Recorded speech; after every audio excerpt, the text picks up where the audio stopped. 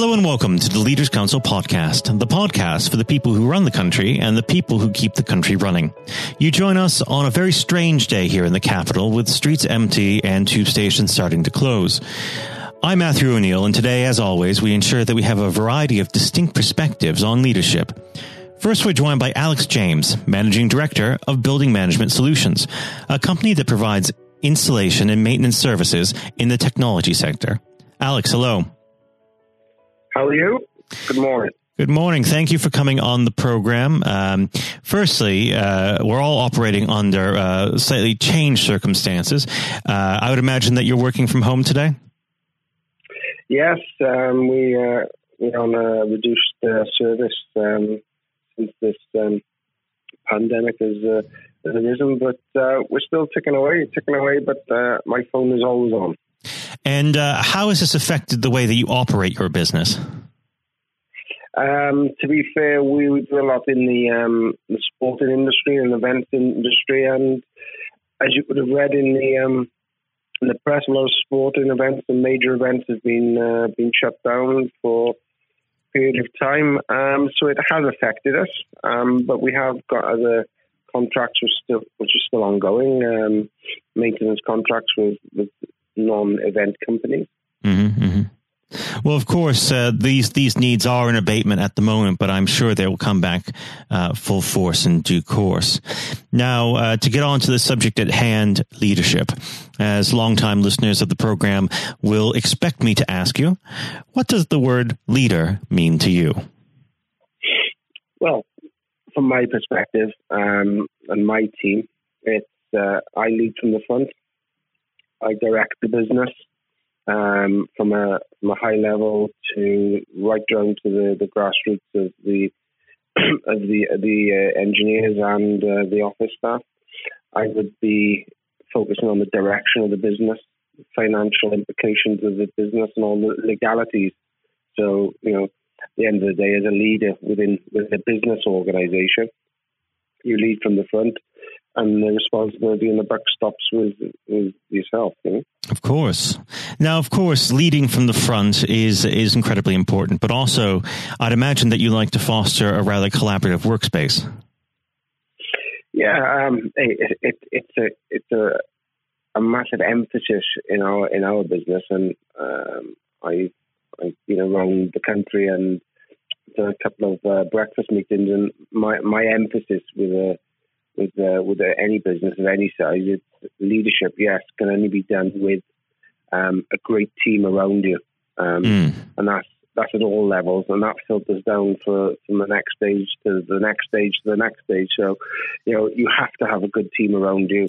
You need a good team to be able to lead from the front, so other people are doing other things under your supervision. Well, when it comes to making up that team, is this something that you do at recruitment, or is this something that you develop within the business? Combination of both, really, to be honest with you. We try and promote from within, because with our team ethic, we look to bring people on. But then at a certain level, more a commercial element of it, we would bring a commercial expertise in via the recruitment process. Now, of course, a lot of this has to do with development of personnel. Do you have any specific mentorship programs within the company? Yeah, we tend to send our high level management staff on management courses, like an Investors in People type of management skill. Mm-hmm, mm-hmm. And obviously the engineers, they develop through manufacturers training courses, and obviously health and safety training courses. And we tend to do what they call in the industry on site. We do toolbox talks monthly.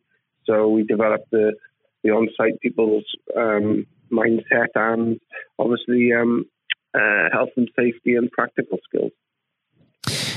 Let's go back to the very beginning of your career when you first started out in the world of work. Were there any particular influences on you, whether it be a boss or a coworker, who really formulated the way you lead today? I think it all starts out like that, as when you want to win and run your own business.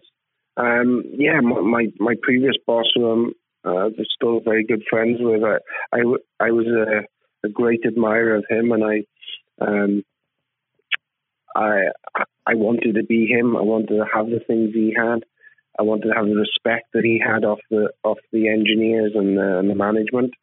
And I got a big say in things with business. Remember the people on the way up, because you might need them on the way down, because I think you can't upset nobody. You can't burn bridges.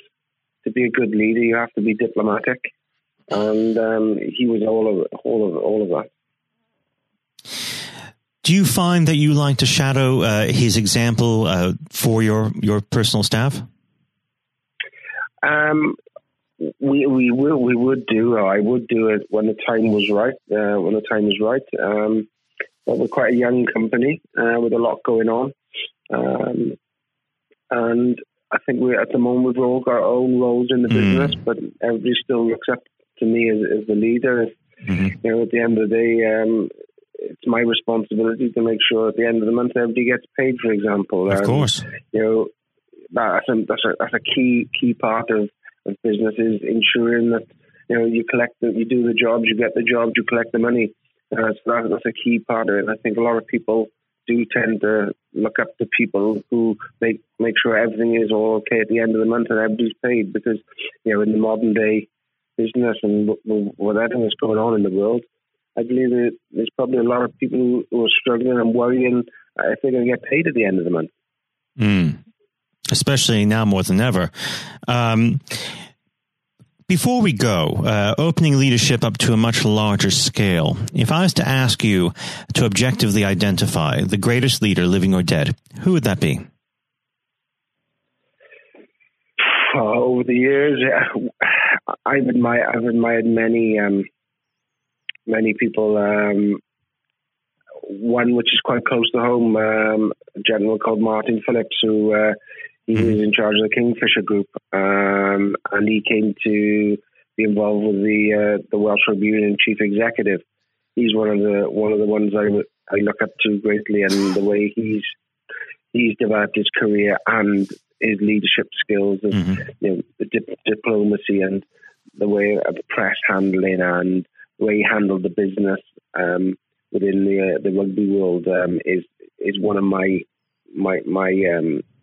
icons that I look up to. Now, of course, our time together has run to its close. But before I let you go, what does the next 12 months have in store for the firm? Hopefully, we will get through all the virus issues. We've got a strong order book, which at the moment is not affected by anything. We've got a lot of plans to go outside of the UK with some schemes and some projects. So hopefully, we'll be in a better place and a far stronger position this time next year or in the next 2 to 3 years, and we would have grown substantially. Because the plan in any business is obviously to grow your business, and we haven't done bad for being in business nearly 20 years, and we've grown year on year, and I think the next 2 years will grow even more. Well, Alex, it has been an absolute pleasure discussing leadership with you, and I very much hope that you come back on the program at some point in the near future. Alex, thank you. No problem. Thank you very much for the interview. That was Alex James, Managing Director of Building Management Solutions. And now, if you haven't heard it before, is Jonathan White's exclusive interview with Sir Geoff Hurst. We're now joined, though, by former England footballer and still the only man to score a hat-trick in a World Cup final, Sir Geoff Hurst. Thank you very much for coming on today. You're welcome. Good afternoon. And perhaps I should start and get it over and done with. I know you must be bored with it, and you've probably been asked 1,000 times. But when you got out for a duck playing for Essex, Jeff, what was going through your head at the time? Well, of course, that's not one of the most asked questions I get. Oh, there are one or two people who are very familiar who do Google me, realise that I did score nothing for Essex. My only game for Essex first team when we played against Lancashire in Liverpool, a place called Egbert in Liverpool, many years ago, 1962, I think that was. So I didn't. I didn't really feel it at the time. It was lucky to be playing. I guess there were one or two injuries, but the problem that I had was really messing about between the two sports. That was very detrimental to me over that period of time, being stuck between the two sports.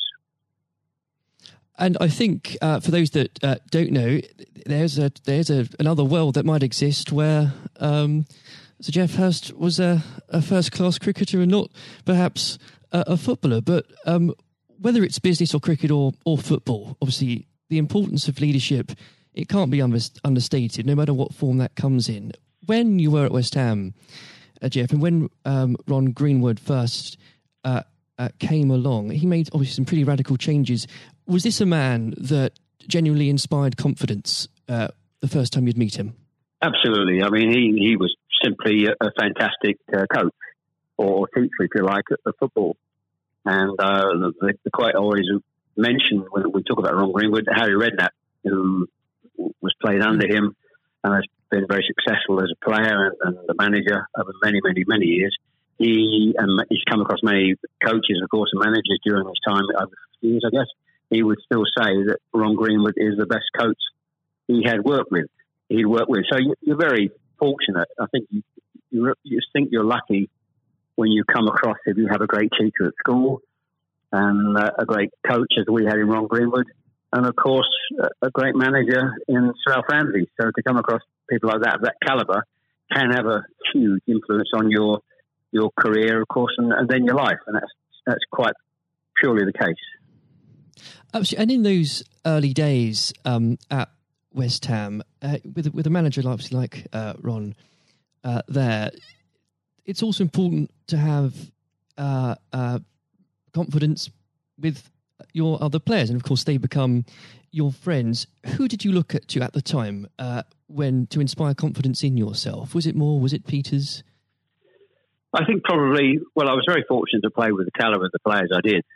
Again, extremely fortunate to play with the captain of England and West Ham and Martin Peters, who was a fantastic player. And as far as Martin's concerned, I think sometimes he didn't quite get the recognition he deserved. What a wonderful player he was. In terms of inspiring confidence, I always probably say that the biggest influence for me, I guess, would be the captain, Bobby Moore. Although he was only about 8 months older than me, he graduated through the system probably 3 or 4 years earlier. He played for England in 62, 4 years before the final when I played. And so he was more, looked upon him more as a senior player, if you like, not as a guy with the same age group as me. And I looked at how he trained, how he acted, how he behaved, and how he played. And so he would say, I would also say he was a big influence on me. One thing I would say about leadership, what I do understand clearly in all walks of life, leadership is at the top, is absolutely vital for a business, a football team, in any walk of life to be successful. And it's quite evident. I was in the motor trade for a long time as well, selling car warranties to car dealerships. And you could almost tell when you walked into the business, many of the car dealerships, you could almost tell from the moment you walked in by initial reaction, people came and welcomed you, that the business was well run or conversely not well run at all. And so I understand the value and quality of leadership. And that's why I'm very fortunate to be involved in my career in those early days with two great leaders in Ron Greenwood and Alf Ramsey. Absolutely. And since you've already brought him up, Jeff, I think it'd be remiss not to go a little bit further with that. But obviously, after at West Ham, your playing came to the attention of Sir Alf Ramsey. Now, there's a man I'm sure when you walked into a room, you knew who was in charge. When it came to managing that England team, what was his style like, Jeff? Well, the first thing I say about Alf Ramsey, he's probably over my life the most powerful influence who had on me as a person. Naturally, it happens to an extent because he's got your whole career in his hand. Whether he picks you for England or he doesn't pick you, it can have a great impact on your career and, of course, your life. But in that era I was involved for 6 or 7 years, it was quite clear who was the boss. He was quite very, very strict. Probably at the time, maybe overly strict, but at the time you probably wouldn't necessarily get away with it in today's football because it's changed dramatically in how you deal with players then and players now. But he was the most powerful man I came across, and very few people. And he was quite ruthless in getting people out who didn't want to be part of a group, part of a team. It is important that if you've got a group of people, and that's in any walk of life, they're all singing off the same hymn sheet, and you don't have anybody that's griping or moaning about the system. And if you've got people like that in your organisation, one thing I have learned, and I've taken it on in my life, my family, you've got somebody in the group that doesn't want to be part of it, you get them out. And Alf, I think, was quite ruthless with that in his staff.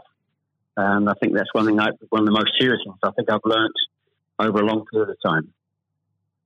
And is there, do you think, a specific moment, I'm sure there's probably dozens, but is there a specific moment, Jeff, you could perhaps pick right now that did show those qualities in Sir Alf so sharply?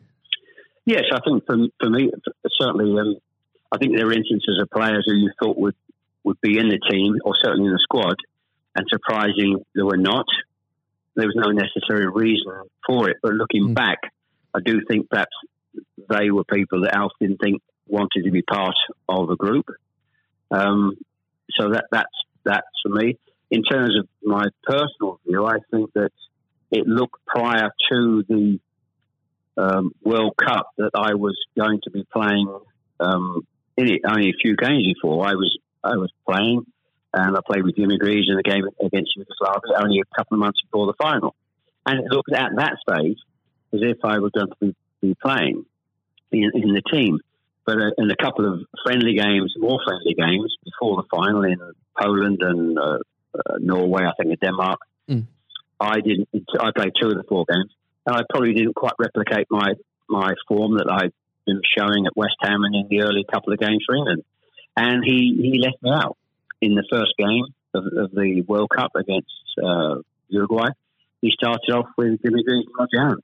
So I had an impact of thinking at that stage I was going to play, and didn't start because of just a lack of form. I didn't play quite well enough to justify my position. And somewhat fortuitously, I only got back in the team because of a nasty gash to shin on Jimmy Greaves' leg.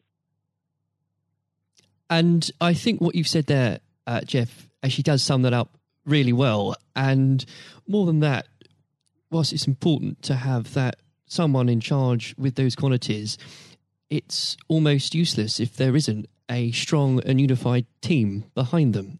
And there really must have been moments, maybe there weren't, but let us know, in that 66 competition, the prolonged pressure on all of you, the weight of a nation, did it get to you?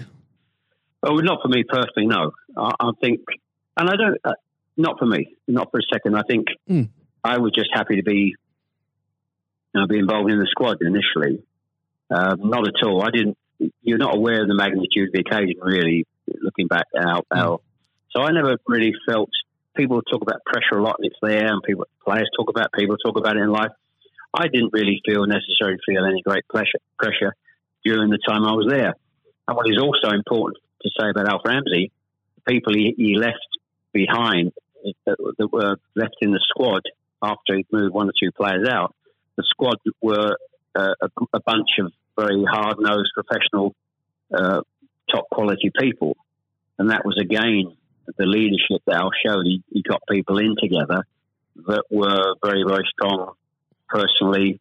And I think that was part of the success we had. We were I always describe our group as hard-nosed professionals. We have some great players, but overall they were great hard-nosed professional players. and great quality people who we've kept in contact with, over the years. And Jeff, I've got to ask, and I'm not making this up, I've genuinely heard that people do ask you whether or not you realised there were people on the pitch at that moment. I imagine you were busy on something else. Well, I did some theatre shows last year. They've gone fairly well, and we're going to do a series of theatre shows, in fact, starting this week, over the next 2 or 3 months. And at the end of the theatre shows, we have about 20 minutes where we allow the people in the audience to ask questions. And I won't mention both. They're too long to talk about both questions. The other one's a really stupid one. It's too long for me to tell you. It's absolutely ridiculous. But the other ridiculous question I get asked, did I realise there were people on the pitch? And of course I jokingly say, yes, I was just about to shoot to score the goal. And I looked round, put my foot on the ball, and looked round for a little while and said, oh dear, there are 6 or 7 people running on the pitch. So I've been asked that once at one of the theatre shows. So I make a joke about that and saying, yes, I put my foot on the ball and waited to just have a glance round, Maybe it does prove there are things such as stupid questions, really. Oh, yeah, there certainly are. I've got another one which I won't bore you into. It's too long to tell you. I was in a Jersey, or Channel Line, Jersey or Guernsey, 2 or 3 years ago, and most stupid, irrelevant questions that absolutely nothing to do with football whatsoever, which was absolutely, but I can use that now because it is quite funny. Well, maybe another time then, but we... well, you want me? I can tell you if you want. You got time? I can tell you if you want. Jeff, go on. Go. I think it would be silly if I said no at this point. Okay, so I was doing at a dinner in the Channel Lines, 300 or 400 people, black tie dinner, guest of honour. On this occasion, I was speaking for about 20 minutes, then allowing questions from the audience at the end of the evening. And there was usual football questions, and then all of a sudden I had somebody at the back who asked a question. I didn't quite hear what he said. He didn't have the microphone with him, so I said, I didn't hear what he said. Can you please give this chap the microphone so I can hear clearly what he said? So the chap had the mic, and he said, when a turtle loses its shell, is it naked or is it homeless? Right. What a question. What a question. I think that would be definitely in the stupid category, wouldn't it? So we had a laugh about that.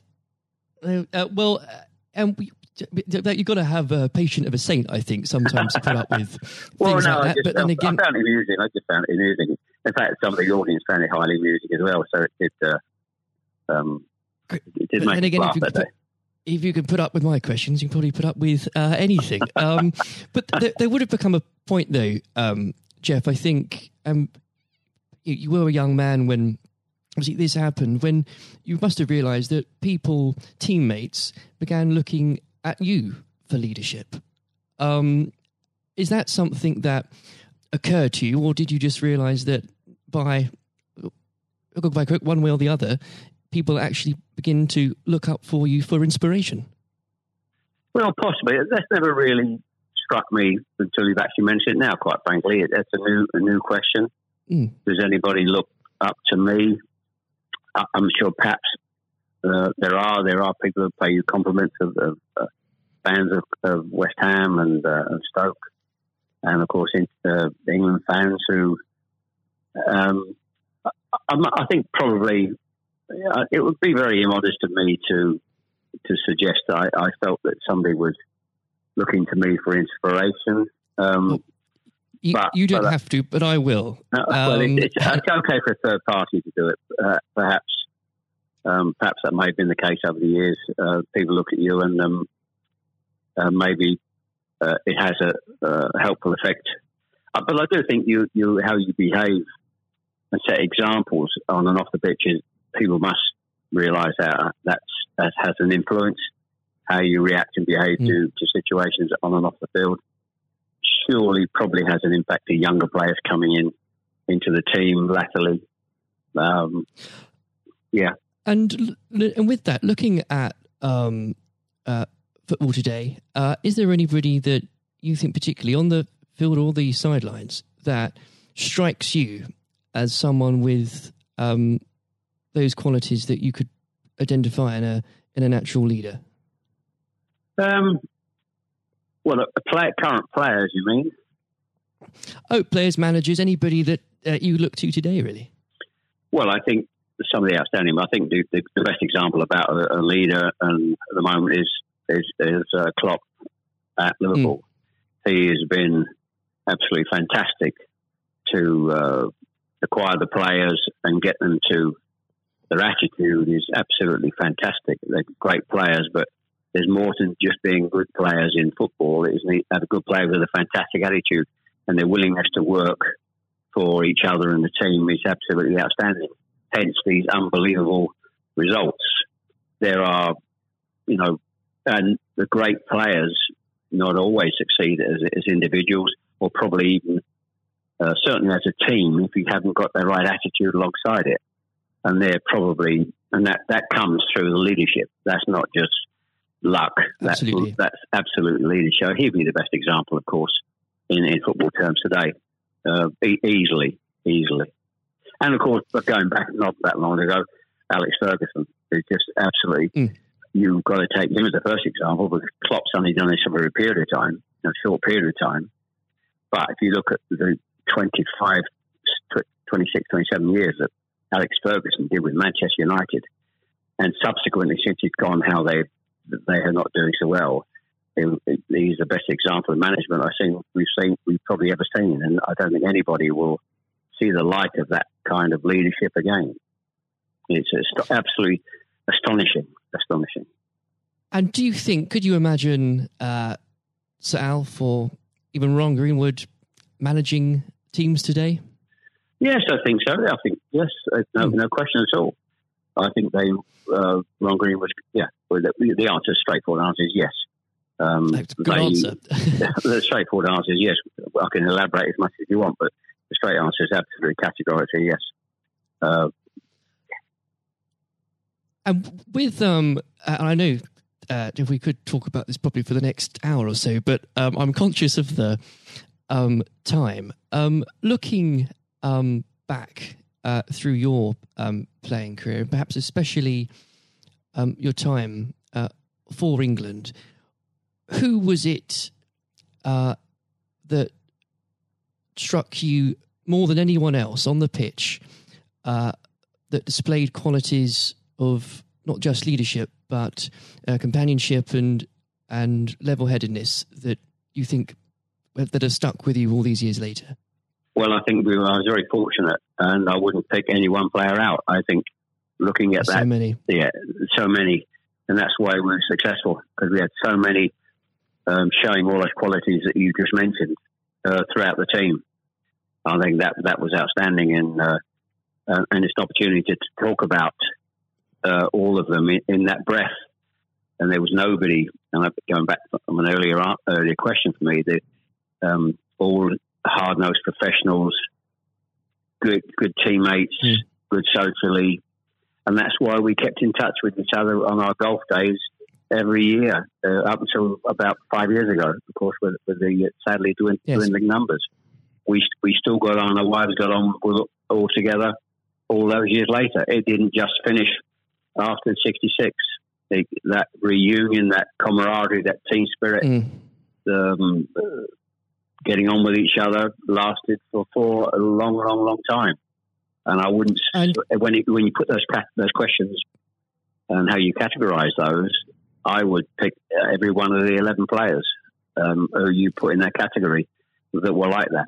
There was nobody else. They were all outstanding. And I think that was a big part. I can't stress how big a part that was. And I've said that many, many times, for the success of the team. We have some great players. We have some great players, of course. But without the attitude alongside that, going back to an earlier question, we wouldn't have been as ultimately as successful. Exactly. Without that, the whole will never be greater than the sum of its parts. But with it, yes, the word is team. The word is team. Absolutely. And I always use the word team when I talk. Sometimes together, everyone achieves more, and that's the same in any walk of life. That's fundamental. And lastly, Jeff, looking, if you were to give advice, and whether this is in sport or business or indeed any other walk of life, what would you identify, if you can, as the key tenant that you can't go without in terms of leading a team, no matter what that team is? Single-mindedness, dedication to the job, thinking about that role, that job in leadership all the time. It's a huge part of your life. I don't think you can switch off when you're in business at the top level or sport at the top level. You may, have a couple of weeks holiday, but I'm even sure if these top managers and leaders in all walks of life are away on holiday on a beach somewhere warm, I'm sure they will not switch off for 2 weeks and completely not think about their role as the boss of an organisation. And I think you're completely focused. You're always thinking about things, thinking about improvements, and it's just dedication and tuning your life to being successful. Excellent. Well, Jeff, on that point, thank you very much for joining us today. You're welcome. Very good nice to have a talk about this and just go over the past and just refresh my own memory about the quality of the players I grew up with. Excellent. Another time, it would be great to talk again. Thank you, Jonathan. Thank you. This has been the Leaders Council podcast. Thank you for celebrating excellence in leadership with us. I have been your host, Matthew O'Neill. Until next time, goodbye. Thank you for listening to our podcast. The views expressed within the podcast do not reflect the views of the Leaders Council of Great Britain and Northern Ireland, its parent company or subsidiaries, members of staff, other guests, or any other person therein associated.